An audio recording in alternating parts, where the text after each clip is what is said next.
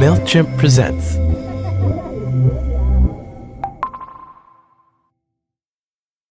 Have you ever heard of the dreaded clustomer? You know, it's when marketers throw their customers into one big messy group, failing to define them by their different needs or habits. It can show up when coupon codes meant for new customers are sent out to everyone, even return customers who can't use the discount. Basically, it's a mess. If you're a marketer, Intuit MailChimp can help you personalize your marketing campaigns so that you meet customers' individual needs instead of missing them. Turn customers into customers by personalizing emails and SMS based on real-time behavior data. Intuit MailChimp, the #1 email marketing and automations brand. Based on competitor brands' publicly available data on worldwide numbers of customers in 2021 and 2022. SMS is available as an add-on to U.S. paid plans only. Visit MailChimp.com for details.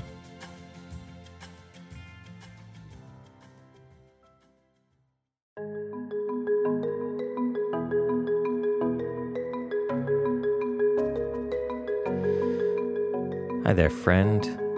I'm Paul Jarvis, and you're listening to Call Paul, Business as Unusual, where we explore how small business owners are living through and seeing hope during this global pandemic. It's kind of like when you get in the water and you get a little scared and you start flailing your arms, and so it doesn't help you swim. You just kind of sink. And I think that when you pay attention to the environment, when you pay attention to the community, when you pay attention to the water, and you just kind of calmly step out and do the best that you can, that's when you find the most success. So for us, it has really been an act of listening and paying attention to what people need. That's Arshelle, the owner of Bombshell, an ethical fashion company. Arshelle has always done a good job of paying attention to the water, as she puts it. Arshelle's family are refugees from Liberia, a country on the West African coast. Her factory, located in the heart of the capital city Monrovia, is an all-women staff who have endured civil wars, yes, that's plural, the longest and largest outbreak of Ebola, and domestic violence. And now, this global pandemic. Arshelle's commitment to her staff and community is rooted in her love of the country. She remembers the first time she really connected with a place that she had heard so much about. She had just finished her high school finals and boarded the once-weekly flight to Monrovia. I had put on my freshest J-Lo inspired velour tracksuit. It was baby blue. As one does. And, yes, as one does in 2004. I thought I looked like J-Lo, and I landed on this hot asphalt, and I had never seen asphalt so hot where I'd heard of you being able to fry an egg on the asphalt, but I actually was like, no, you could actually fry an egg on this asphalt because it was wide open. It was the first time I ever landed at an airport, and they didn't have the jet bridge where pushed the stairs up to the airplane. And you walk out on the asphalt into this house that's supposed to be an airport. And the airport in Monrovia is about an hour outside of the city. And we drove 45 minutes of that hour is just, almost the stereotypical African shack houses, mud houses, and just green and lush and beautiful on this one stretch of road. And just a few people walking up and down the road. And I was like, wow, this is where I'm from. I kind of want to get a sense of why you decided to start Bombshell in the first place. Can you kind of give us that story? So I graduated from Georgia Tech in 2010. And at that time, I had seen all my friends who had competitive GPAs and internships find it very, very hard for them to get jobs. And I knew that with my GPA and the fact that I didn't really know what I wanted to do, I wasn't going to be seen as a special candidate or somebody. I didn't think that I would be competitive in the job market. So I said, why don't I go to Liberia, work a year there, and then maybe that will give me some sort of experience that makes me valuable to somebody. So still not knowing what I was going to do in life, I moved to Liberia in 2011, and I just never left. I knew that I wanted to become the West African Oprah Winfrey. Nice. So in my mind, the West African Oprah Winfrey had to wear West African clothes.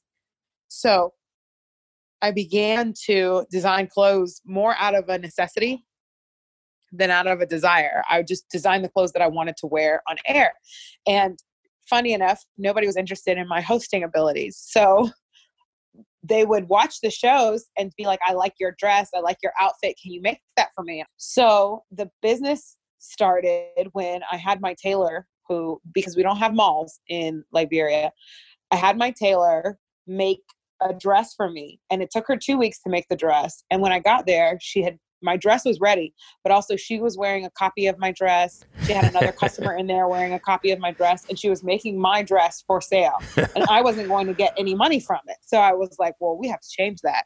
Yeah. So then I made a bunch of different dresses, brought them to Atlanta and started to sell them. I started to sell clothes in the back of my pickup truck. Then I outgrew the pickup truck, opened the shop, and at our 1 year anniversary, that was when I heard about Ebola. And at that time, Ebola was so far out into the rural areas that I just didn't think it would affect me. Similar to how now when people were talking about Wuhan, they couldn't find Wuhan on a map.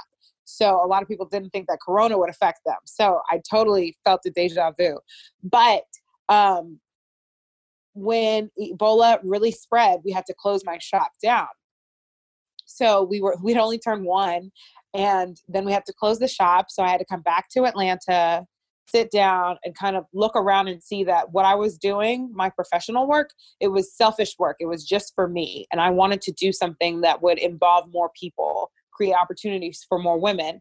So when I went back to Liberia after Ebola was kind of subsiding, I then began construction on the factory. My father laid tiles while I was gone. When I came back, I started buying sewing machines, and I was just basically selling one dress, saving half of that money and putting it into building this factory for women. So that's how the factory came about. Can you describe what the factory is like visually, just to kind of get a sense of that? Sure. The factory is located inside what's called the Yes Transport Compound. It's a compound that's been in my family since the 50s. Right now, my father manages it, but his father managed it before him.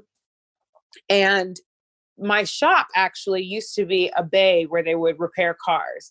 They just sealed it up and put a door on it, and now it's a retail space. And on top of my shop is the factory. You walk in and there's this great big mural that says, "Create the things you wish existed." And it has beautiful brown women and lots of color, pink doors. The women wear pink shirts. So it's just very bright and lively. Usually when I go in there in the morning, Blessing is already at her workstation sewing things, playing music from her phone and dancing and singing. It's very airy. We don't have electricity in the factory because electricity is not consistent in Liberia. So we have foot pedal sewing machines. It's got great big windows that we can open to get a great cross breeze so that everybody is comfortable. And we have these great patchwork curtains just to kind of keep the color going through and remind us that we are the lucky ones. I always like to say that. Nice. We are the people in Liberia who get to come to a job that we love and feel respected and valued in our workspace. And so I think our space really reflects that. Obviously, Ebola and coronavirus are very different, but it feels like going through something like that. What was Liberia like after Ebola started to lessen and go away? When things started to be like, okay, how we can get back to normal? What was that like? So I want to say that our economy never fully recovered. In 2013, my shop was making good money because we had all kinds of people, Liberian, what we call returnees, people who've come back after the war, lots of expats, lots of people. I would say definitely people were making a life for themselves. And once Ebola came and went, I haven't seen that kind of money flow through our economy anymore. So our normal has been a bit of a struggle, is what I will say. It gives opportunity for new businesses to come around. So we've seen like a lot more delivery businesses come into play. Grocery stores are expanding. People are able to find more imported goods, but also there's a celebration for things that are made locally, a lot more local growing things. And I think that we've all kind of found a way to survive and thrive, but we're still trying to get our footing in in the economy. So can you describe where you're calling from? And is this where you're supposed to be right now? Wow. Let's start there. That's amazing, actually. So I am calling from my friend from college, her spare room in Atlanta, because I was supposed to go back to Liberia April 1st. By that time, the government had already shut down the airport in Monrovia. So I wasn't able to make that flight. How does that feel to not be where you're supposed to be, I guess? I think because of the nature of the work that I do, going between Liberia and Atlanta, I always feel like I'm in some sort of limbo. So I can adapt to sleeping anywhere, in any sort of environment. I just feel good and blessed to have a roof over top of my head. What happened on April 1st for you and for Bombshell? I had been trying to, raise money, sell things, whatever, so that I can make sure that I could send the women in Liberia at our factory a good bit of salary. I wanted to send them their salaries and then send them enough money to save so that they could just sit at home and wait this out. And I figured I would just keep sending them money every month when I got it from doing Lord knows what. I had no idea what I would do in order to make money during this time. But I knew that I had to take care of my women because these are women who trust me with their livelihoods, basically. And so one of the women went to the factory to go pick up her salary. And she said, well, we just bought all of our materials for our spring collection. So why don't we convert that? And I saw these masks online. Let me see if I can make some masks. So within 2 hours, she sent me pictures of 10 samples of our masks and of the masks that we're distributing now. And she was like, we can do this for the community. She said we could sell these. And I was like, okay, let's see if I can get people to pay for them for other people. So it's a way that people could sponsor a mask for somebody in the Liberian community. That way, the women in Liberia can still maintain their normal salaries, and we're still doing something that can help people. So I sent an email out to say, okay, the women in Liberia have started to make these masks. If you would sponsor 10 of them, it'll cost $50 to send 10 masks to different people in the community. And my phone just started chiming off the hook for the whole day because people were so excited to help people in an already fragile country. Now, we're just coming off of another health crisis 5 years ago, right? Yeah. So Liberia can't take this, already the poorest country in the world had to deal with Ebola, and now we're going to have to deal with Corona. So people, I think, really understood that, and it really brought out the humanity in them. You said that these women in the factory trust you, and you obviously have this relationship with them. Can you tell me a little bit about them? Yes, we have 6 women. We have 6 women who work in our factory. So Blessing is the one who came up with the idea to make the masks, and she is the youngest tailor that we have sewing. And she basically during Ebola, she had signed up to do a fashion school program and the school had to shut down. And so she became a nanny. But Blessing has this real love for Western culture and just she likes to watch YouTube videos and read old magazines. And she was like, I'm really excited to join this program because I want to learn how to sew. I want to learn how to sew. She likes fashion. She wants to create her own fashion. So she's very creative in that way. Blessing now is able to pay for her 2 younger brothers to go to school. She pays for her own tuition to go to college because her mother sells Kool-Aid in the market. We talk a lot about Beatrice because she was our first bombshell, and she was an Ebola widow. Basically, her husband was working in the mines. He developed Ebola, and somebody called her and said, your husband has Ebola. He's going to the hospital. And she gets to the hospital, and for 3 days, she walks around unable to find her husband. And It's not like in America where there's a chart or something like that. She's also not able to read or write, and she has no formal skills. So finally, on the 3rd day, she met the man who drove her husband to the hospital. And he said that he died on the way. He didn't even ever make it to the hospital, and they'd already disposed of the body because during Ebola, you have to burn the body. Yeah. So she goes back to her community, and the community thinks that she's bringing Ebola to them. So they outcast her.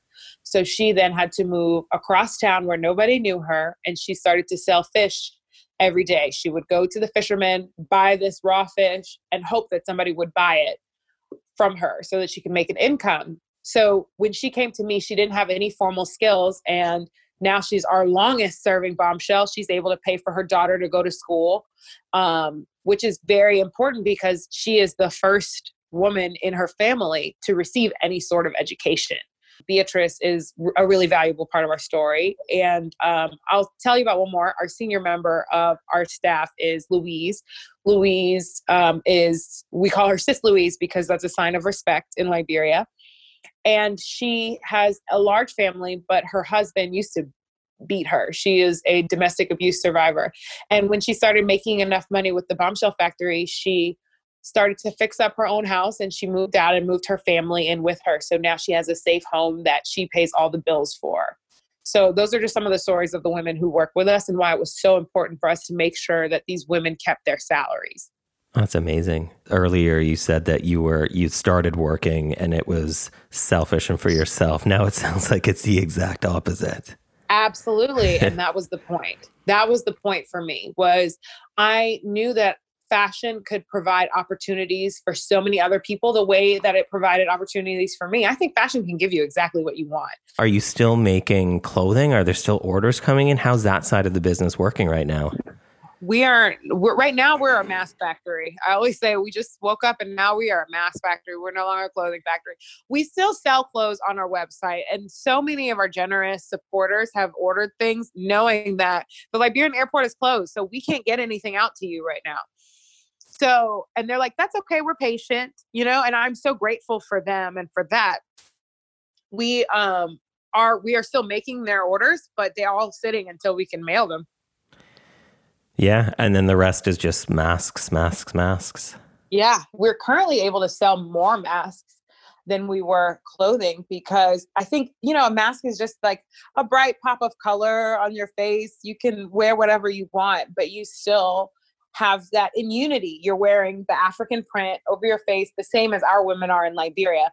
And I think, right now there's a panic motion. So people are buying masks out of fear and out of, I want to protect myself. I need to protect myself. This is what I'm using for that. But I think in the future, because I don't think we're going to stop wearing masks anytime soon, I think they're going to become a form of self-expression. It's like you see this African mask and you know that you're affiliated with us. Or just like, I wanted to wear this colorful thing or just try out this fun print. So I think that this is going to be the new fashion statement in 10 years. When people look back at a time capsule of now, they're going to see some really funky masks that help us express ourselves. So I'm into it. Each day they try to make about 100 masks. And so today, Beatrice went into the market and gave them out to women in the Old Road Marketplace, because while the government came and said, okay, you guys need to wear masks now and practice social distancing, they didn't really explain what that meant, and they didn't have masks for them. So it felt really good to be able to go there and say, okay, here's something that you can use just to try to help you out right now. If you had I know everything is basically up in the air and uncertain at the moment, but if you had a crystal ball to look into the future of Bombshell, what do you think you would see once all of this is over, once things have gotten back to whatever state they get to, whether it's normal or something different? What do you kind of see for the business? I really want retail locations that can share with the world what a new African shopping experience is like. And I want to show that African fashion is truly a part of global fashion. It's not just one kind of person who can wear it or experience it. And also, I'm excited to see how my women grow. I want to see my employees come to the States and train people here. I know that there's this feeling that first world has to train the third world or the developing nations. But I think that there's so many things that we could teach other people. And I want to see my women come here and participate in some of that knowledge exchange. So I would just love to see how we can grow our presence as the Bombshell Factory and kind of break some of those stereotypes and get more women in some of this really fun African fashion. Yeah, that would be amazing.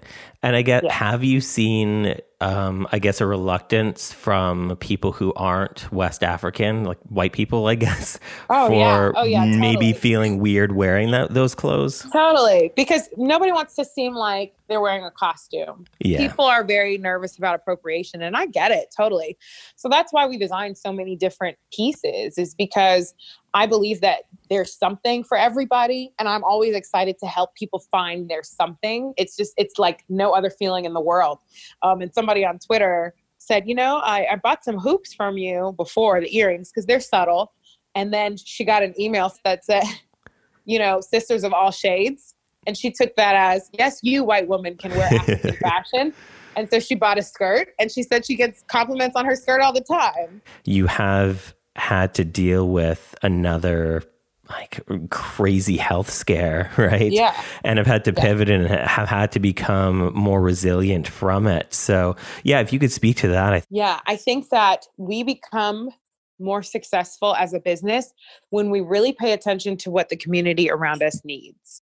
So every time that I have sunk back into being a selfish business, our business has not grown. It's kind of like when you get in the water and you get a little scared and you start flailing your arms, and so it doesn't help you swim. You just kind of sink. And I think that when you pay attention to the environment, when you pay attention to the community, when you pay attention to the water, and you just kind of calmly step out and do the best that you can, that's when you find the most success. So for us, it has really been an act of listening and paying attention to what people need. And that has been the biggest gift for us financially, with our brand, with our reputation. For us, we raised a lot of money to make these masks. And so we're distributing masks. This is not an opportunity for us to make money to just sit down and split it amongst people. No, everything that we say we're going to do, we should do, because people recognize integrity and they want to buy into brands that have integrity now more than ever. Yeah, I mean, I 100% agree with everything that you said. So what would you say to a business that thinks maybe that's not true, or maybe that altruistic stuff is good for other businesses, but not for mine? I think people are seeing through it right now. Every day I open my email or I check the news, and they're talking about who received the small business bailouts that shouldn't have. And people are getting dragged. Okay. And right now, while information is so easily shared and free flowing, even if you don't have a heart to give, you should give just because you want to be on the right side of this situation. Leading with if you don't lead with integrity, it'll catch up to you. It will absolutely catch up to you. So for us, it's so interesting because it's like when people buy the mask to donate, to sponsor, when they sponsor a mask for a Liberian, that mask is going to a Liberian. People sprung into action to sponsor masks for women who they will never meet, to make an income, for a community that they will probably never visit, to heal. It feels comforting as well to know that right now we could be becoming more isolated, or only wanting or wanting to be more selfish, or wanting to just take care of ourselves, when you're seeing the opposite. That makes me feel really good that the opposite is in fact happening right now. Yes. Something that I've noticed working in Africa for the past decade, but also being American, is I feel there's this feeling that Africans or people in developing nations are waiting for some big savior to come. And as someone who's from Liberia, where our women ended the war, where our community activism ended Ebola, and community activism again will kick Corona out of Liberia, I know that we are willing to take action, and we're not waiting for a savior to come, make something happen for us. And so I'm just so grateful that my mother taught me to lead with love and compassion. And we were able to do that. And then that, as a result, led us to be able to just step up and do what we could. While Bombshell has transitioned from making bright clothing to masks, which are equally as bright, her business hasn't changed much. She didn't start doing the right thing because Right Now required it. She was already doing the right thing and simply adjusted a little to what was needed at present. Arshell's factory has always had a mission of creating social change through fashion. The only difference now is that they're doing it through masks, as well as colorful skirts and big hoop earrings. Arshell treats the women who work with her with respect and dignity. Many of them are making a living salary for the first time. Many of them seeing a literally bright and shining example of how an entrepreneur can work to fix the social divide are curious and eager to start their own enterprises. These women have faced war and epidemics before and come through the other side. And I know that they'll do the same with this. If you'd like to check out their clothes, their website is shopbombshell.com, spelled BOMBCHEL. And I promise you that their clothing will brighten your day. Call Paul is produced by Ruth Eddy and is a MailChimp original podcast. Subscribe now on your favorite podcast platform so you can get new episodes like these every Thursday. To learn more about my thoughts on business and living online, you can hop on my newsletter at sundaydispatches.com. Oh, and if you're a small business who's adapting and shining right now, we want to hear from you. So send us an email at callpaul@mailchimp.com.